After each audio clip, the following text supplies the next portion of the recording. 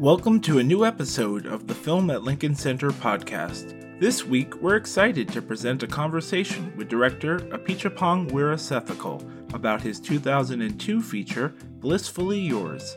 We were delighted to have the Thai director recently join us at FLC as part of our complete retrospective, The World of Apichatpong Weerasethakul. A mesmerizing and sensuous meditation on love and desire, Apichatpong's second and first fully fictional feature film established him as one of world cinema's most essential talents. The plot follows a romance between a Thai nurse and her boyfriend who go on a jungle picnic with an older woman whom they both seem to know in hot pursuit. The tranquility of their date, enveloping and tender as it may initially seem, slowly recedes to reveal a more complex emotional picture, one marked by Apichatpong's sophisticatedly low-key and true-feeling approach to rendering human desire. Now please enjoy the conversation between Apichatpong Weerasethakul and NYFF Artistic Director Dennis Lim. It's a long time ago. I haven't seen it actually for a long time, yeah. When was the last time? I don't know, more than 10 years. This version also, I just arrived here. Yeah. So, yeah. So is that okay? How? The print is good, right? The print is beautiful, yes. But since you haven't seen it in so long, and it's a film that you made, more than 20 years ago, what do you remember of it? Is it particular? Do you remember scenes from the film? Do you remember experiences from making the film? Do you remember what brought the film about? The persistence of wanting to prove something, I think. This is my first fiction, so there's a lot of rules that I imposed on myself. Have to be this, and maybe one or two POV shots. Just really those kind of rules, and. Yeah, and then kind of enjoying that, but I don't make like this anymore in terms of imposing something on myself, So, but it was a discovery of many things with those rules. To work with Sayompu for the first time, the DP, yeah, and then to work with Lee, my editor, but he's doing a boom here and doing subtitles and editing and yeah. So wait, tell us some more of these rules. Like, what were these rules, and where did they come from? I'm not sure, but it's like only one or two dolly. Like everything has to be only one. Okay. Something like I don't know what it come from. Yeah. So to only do a type of camera move or something only once in the film. Yes. I don't know. Sorry, I don't remember why that guy thought like that. But maybe I don't know. It's also pleasure. It's really good. And we cut a lot out as well. And became very flexible actually in the editing. Yeah. With the title came later that wasn't planned. Yeah. So we'll talk about your previous film, Mysterious Object at Noon, tomorrow. People should come if they can. You said this was your first fiction. Well, there's a lot of fiction in Mysterious Object at Noon as well. Yes, I think. Yeah, it's always fiction, no? I think. But in any case, it's a very different type of film. That was a very experimental process where you were just finding the film as you went, and people who've seen it will know. But in this case, what was there at the start? Was there a script? Yeah, there's script. Very close to. But you said you cut quite a bit out, right? There were quite ideas and then script, but then when I start to make it. I think it's like other films now when I cast and everything kind of shifting. In the beginning it was two women, 20-something years old, two about the same age. Then. About the same age, and then Jane Jira came. Jane, she came. She worked as for agency. Like she carried this album with actors or mostly extras that I'm looking for. So like she worked in casting. Casting, Yeah. yeah, it's one of her jobs, and then she insert her picture in there repeatedly, and I said, sister, you we want someone younger. And she just hang out there, and then I said, so I changed the script to and then changed the name of the character. Actually, I wrote it Jane, but she read it and she said, no, that's not me. She said, it's like she's like my mom, and her mom name is Orn. Right. So I changed to Orn, and yeah. How much would you say you left out of the film, like that you cut out? Maybe 20-30%, because it's not end like this. There are a lot more. Actually, we spent a lot of time waiting because there was raining a lot, and so we wait, I think, almost a month for the last shot of the film, which they went into the river again, and really elaborate shot. We have this floating camera on the and then the two women talk, and for a long time, real time, like 10 something minutes.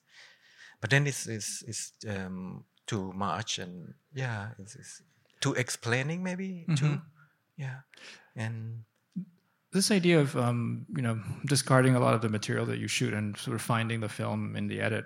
It sounds like you work this way with Memoria as well. Is this something that's and people? There's a beautiful book that's been published in Memoria. You can see there's a lot of material and ideas and storylines that you not just wrote but actually shot and never made it into the film. So is this a way of working that's been consistent throughout your films? Yes, but I think this is normal, right, for films. Yeah, except that I think my film, we always cut the really expensive scene out. Yes. Something very simple remains, and maybe just to prove, right, that to see simple is the best, and but you still write the expensive scenes. But still very difficult. I remember now shooting at the riverbank. It's fake because it's the water keep changing the level. The season, the rainy season approaching, but that's the most beautiful light season, no? So wait, what was fake? The underneath is like a sandbag, and many of the the ferns are fakes, and so we keep it's actually moving higher and higher. Yes. Just remember the labor, because we have a small crew, so I and other people helping with the sandbag, and it's a very fun, great time. You said the title came later. You have your films. I don't know if it's said enough that your films have actually, I think, really great titles, like Mysterious Objects at Noon, Syndromes in a Century, and you often have different titles for Thai and English, right? So this film has a different title in Thai. But in Thailand, it's like that too. In Hollywood film, yeah. For example, if you have Bruce Willis, there would be some keyword that is like we say something strong man, or let's say Arnold Schwarzenegger is always about Metal Man. So Metal Man something, and so people know, that's Arnold in it. So it's never the same translation. So what kind of conventions do you use for coming up with your titles? I don't know. This one I'm inspired from a pulp, like kind of comic sheet comic book. In Thai, Thai is the Thai title. I mean, like totally into you, something like that. Like not you, but I don't know who's Thai here. Please help me. Like in ultra infatuation. And okay. Yeah. The other thing that I remember, like kind of, a defining feature of this film, something that people talked about a lot, was the delayed appearance of the credit sequence. And I guess it was something that you, if I remember correctly, you've said that you also figured that out in the editing process. That's what I mean, Right. So that was just something that you, in working with Lee, you figured out that felt like the right place to... Yes, because I think that it's when the real movie start, because first it's introduction, and then they escape, they go to the this place, that is the key of the film. So intro and then I don't know, but watching it today, I'm just surprised that was such a shock to people. There are these stories, I don't know if they're true, but it's been written about that in Cannes at the press screenings, when the credits rolled, like people got out of the seats and tried to alert the projectionists because they thought the reels had been shown out of order. So, the idea that something like this, as simple as this, could like be so shocking to an audience. I mean, were you expecting that? And what? No, for us, I know it was so natural, but at the same time, because we work on it, many versions, it's always there in the middle. So got used to it. And yeah. I wanted to, I'm just going to ask a couple more and then I'll open it up because I know there are a lot of people here. So, this is the end of your, like a nationwide tour that you've been on. You've been showing films, for like the last month, but also visiting colleges. Yeah, Berkeley and Walker Art and Chicago. And you spent the week here in New York meeting film students and young filmmakers. Yes. And I'm just wondering if this is a very, because usually when you're here, you're here with a new film, you're on the festival circuit, you've just shown it. How different does this feel? I think I become like a real, trying to be a real filmmaker is because I don't want to be a teacher. So really, like, many of my friends are, and so I try to avoid that. But now at this point, I feel like, I want to hear about these filmmakers, young filmmakers, and especially now, I think it's really interesting with YouTube, Netflix, and everything. What they think about movie. Yeah. So and it become very meaningful trip. Yeah. This trip. Yeah. What has been interesting to you about meeting young filmmakers here in the States? I think it depends on where I was as well. But I feel that there's a lot of trying to make a good film. I think that's a problem. Trying to I have a kind of really have a form already. When we talk about concept, they might say, I don't want this film to be, I don't want to be like James Benning style. I want to be this style. But for me, like, you just started. How do you know the style? So it's already kind of that. Or some people were talking about the idea. So it's almost really academic way that they approach filmmaking. So the guy would talk about, he wants to interview his mom, story of home and stuff, and he didn't use the word interview. He used oral history. So this kind of frame the word, and I think it's very heavy, and it's almost like you're making the summary of the artwork to put like wall text already before making an artwork, and I think that's strange. But they're really open. I like, and what I love is that many people who not film only, they come like, this is computer science and it's biology, and so that's so beautiful. But you've also, you have taught, like, not just in terms of visiting schools, but you told me you've done this film workshop, right, with students, and you're doing one this year called How Not to Make a Film.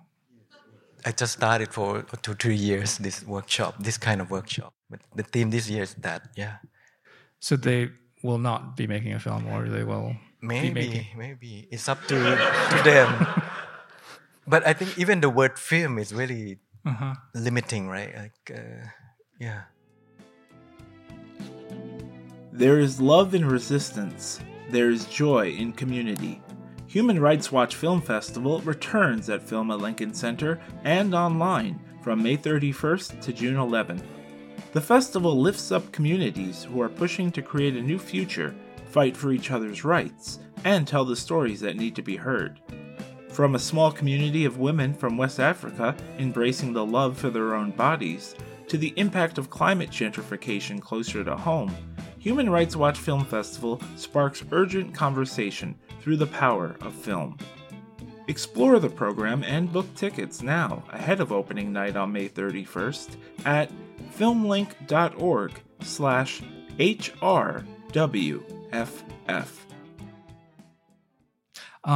I wanted to ask one more question about Blissfully before we maybe turn to other questions, which is it's hard not to bring this up given this incredible ending of the film and the sequence of them sleeping or half asleep that ends this film. And last night we watched Memoria, and of course there's that scene of Hernan's sleep, death, and there's a lot of sleeping in your cinema.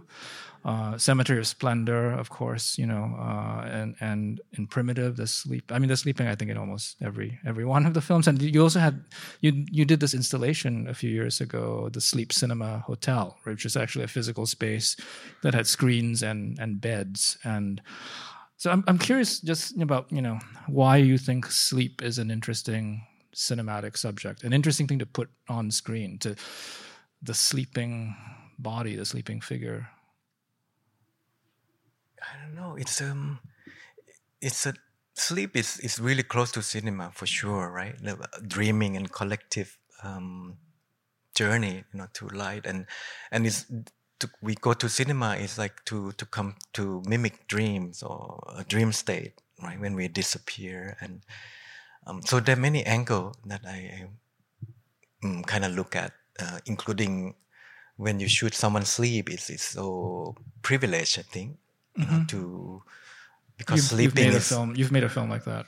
I shot my boyfriend, my ex, and so it's about the kindness and how, because when you sleep you have to be very secure and feel safe, and to be to be able to sleep.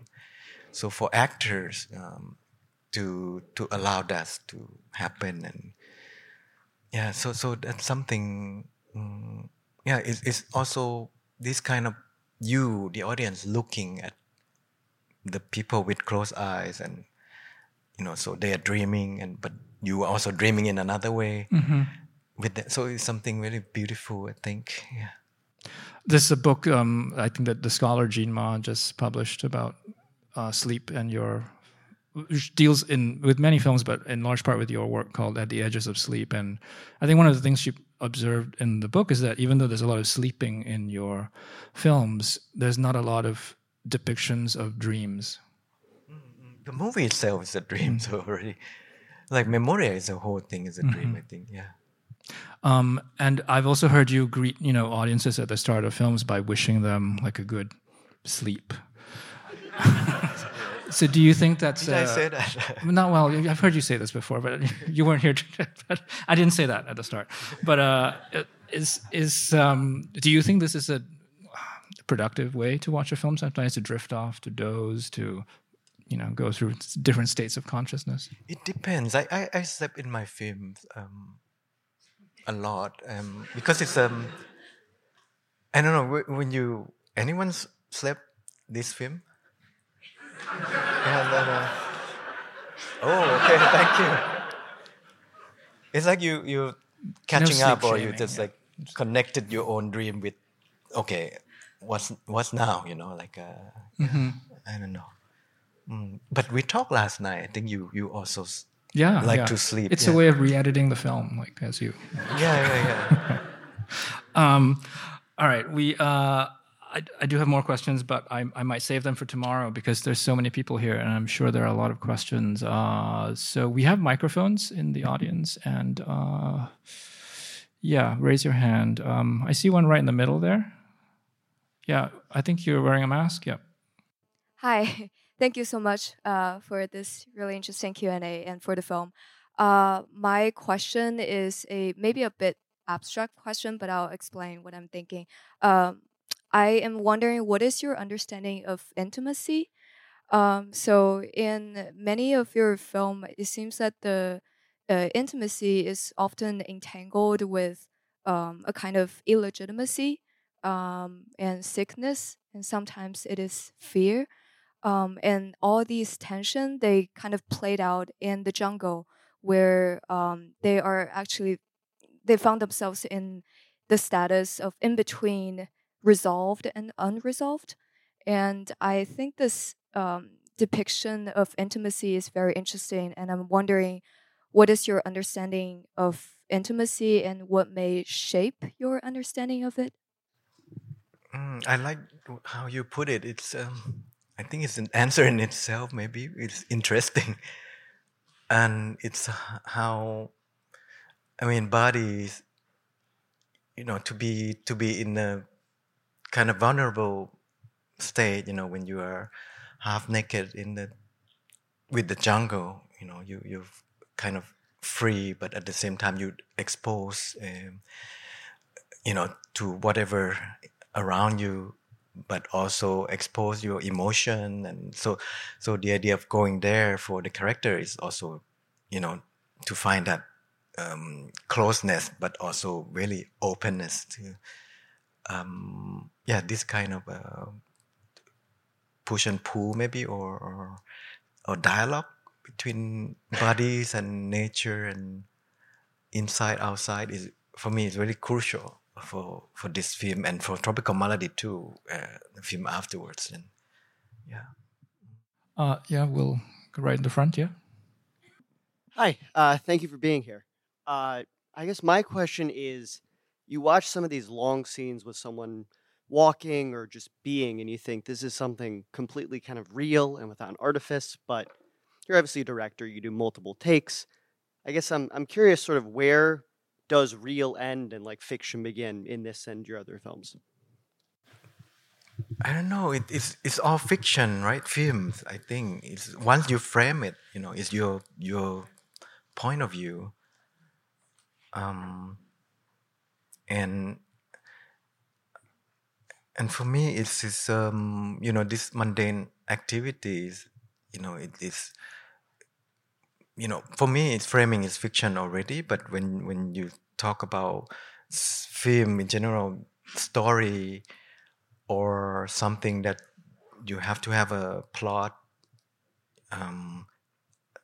then you found that it's become something, fictional. Yeah, but for me, to show something like that is really really questionable. Like you have it now, like whether that's a fact or fiction, because there's no story. But in fact it's a fiction. The way one eat, or the way. So for me, I kind of like this, like what is cinema. How do you edit one thing out, about sickness out, or someone go to the toilet, or someone has an erection. So all these things that some film just cut out and assume that it's there. But so when you show it there, it's even though it's fiction, but it evokes kind of non-fiction feeling that we found in, I don't know, nature documentary, or in our daily life. And Yeah, right there. So between this film, Tropical Malady, and Worldly Desires, you spent a lot of time filming in the jungle. So I wanted to ask what your relationship was like with these wild places at the time, and maybe if it's changed in the last 20 years. with what relationship? What your relationship with these places, like the jungle. Oh yeah, because they really activate my my sense of being human, because, and also about framing too, because for me I cannot work in a studio. I'm frozen. Because to go to the nature, you really have to be really active all the time, right? With the sun moving, the shadow changing, you have to say, okay, the continuity, how to do with that. The shadow is gone, so I really like that. Also with my DP, and the team is always active and negotiating with nature and actor, and okay, how about changing the shot, the angle, whatever. Yeah. So that is really liberating. So I've been to many jungles in Thailand to do that, and there's a really big attachment to it. And for example, this film, when we're not shooting, we take a little break on the weekend, and then I went and discovered this cave, the temple, and I found these two ladies, and then they appear in Tropical Malady, So it's from this kind of observation and encounters to and if you see some short films, like Worldly Desires, it came up. Mm. Yeah, we'll go to the very back. Hi. Like you said this movie came out 20 years ago. It's been about 10 years since you've seen it, and all this time has passed in your life, obviously.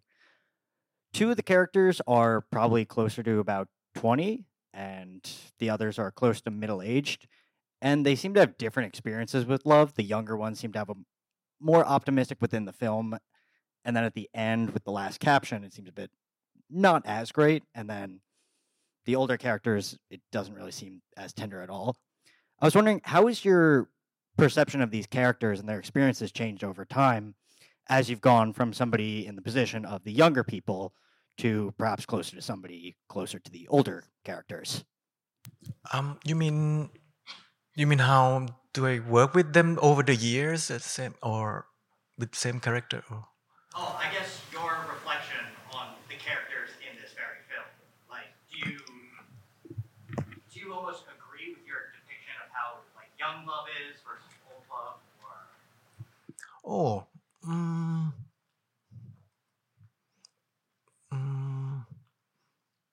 There's many. I'm trying to think of my idea at that time. It was, I don't know. I also think one of the main drive is also not love, but about political situation, and how it's really hard because there, this Burmese man who came and it's almost like shading his skins and then being taken care of almost kind of surrealist way by two women, and because at that time there were a lot of nationalist film about Thai and Burma in terms of the conflict, and there are a lot of period film, and at that time a lot of people had the flags in front of their houses, and so there's a lot of this propaganda, and so Burma is always the number one enemy, in the textbooks and in So I think it's more about that kind of whatever love you're questioning about the nation and everything, But at the same time, it's also based on the story as well of Jane and Rung. Like for Rung, she's also like in the text. I think in the last, when she was in a quite abusive relationship with her boyfriend, but we work like family, so we were always saying, "Now, why are you with that? Why are you still with that guy?" And all this. So it's all kind of this come into maybe showing somewhat in the film. This kind of expression. I'm curious if you can say a bit about the thinking behind his skin condition. I mean, the things in your films are always often drawn from real histories or your own memories and encounters, or those of your actors. So, like, what was the thinking behind his skin? I think that's one of the few fictional ones I thought about. Like that. It's about this. I'm not sure. I because it was shot in my parents' clinic, and I think at that time also, if I may say, it is there's some patient with AIDS also coming, and I think I was really shocked, also really empathized. And there's some condition, and then I'm gonna wait, like how my dad gonna tell them or something like that, and it was really deep within me. This and maybe this is part of it, the skin condition. All right, I think we can take two more questions. So let's go here. Thank you. I'm curious if you could speak to the superimposition of the drawings throughout various moments of the film, and the relationship that's happening between those drawings or how you think of the relationship between the drawings and the moving image behind them, because it seems to be like dialectical. They're opposing almost at times in terms of what we're seeing. Yeah, thank you. I wish I wouldn't disclose that, but it's a fiction. But I kind of dream up of something about the way that Min tried to communicate. Yeah, communicate because the way that he learned Thai language because he didn't know, and I imagine there's a notebook that he practiced and Thai, and because there's some point there's a Thai alphabet going on, and also with the drawings or yeah. Okay, we can take one final question. Yeah, let's go here. What's the story behind the face mask? What? What did I think about? I'm not sure. Face mask with the fruits, right? The fruits and cream. And I don't remember this movie. It's a. And she put the fruit, a lot of fruit. I really don't sure how did I came up with that. Yeah? It's a yeah. And help me. Let's just no. I don't think everything has to be explained. Let's just keep it that way. Yeah, I have no idea. I would urge people to stick around for the next film. Actually, do you want to just lastly say a little bit about the program that you've curated for us? And I love that you've selected, in some cases, films you haven't seen because you want to see them, which I think is a great Why not? a great way to program. Are these films that, because you've also said in recent interviews that you don't watch very many films these days. So these are mostly films that made an impression on you, films and filmmakers? Yes, filmmakers especially. Because it was so these films are quite old films, so still the period that I still watch movies. Yeah. So those are, something with really big imprint. Yeah. And for example, I walked with a zombie last night and I was like, whoa, there's a lot of something that I think I stole from. Yeah. These many scenes and feelings. Yeah. And I think they are mostly very simple film, just really economical approach about one subject, and yeah, and I think it shaped the way I prefer in filmmaking too. Also, especially about the line between fact or fiction and whether that exists. And well, tonight's film is very much about that. Yeah, we can save that for your intro. Yeah. And so we're going to show A Man Vanishes by Imamura at 9:30. And we'll also see you back here tomorrow for Mysterious Object at noon. Thank you so much. Thank you very much. Thank you.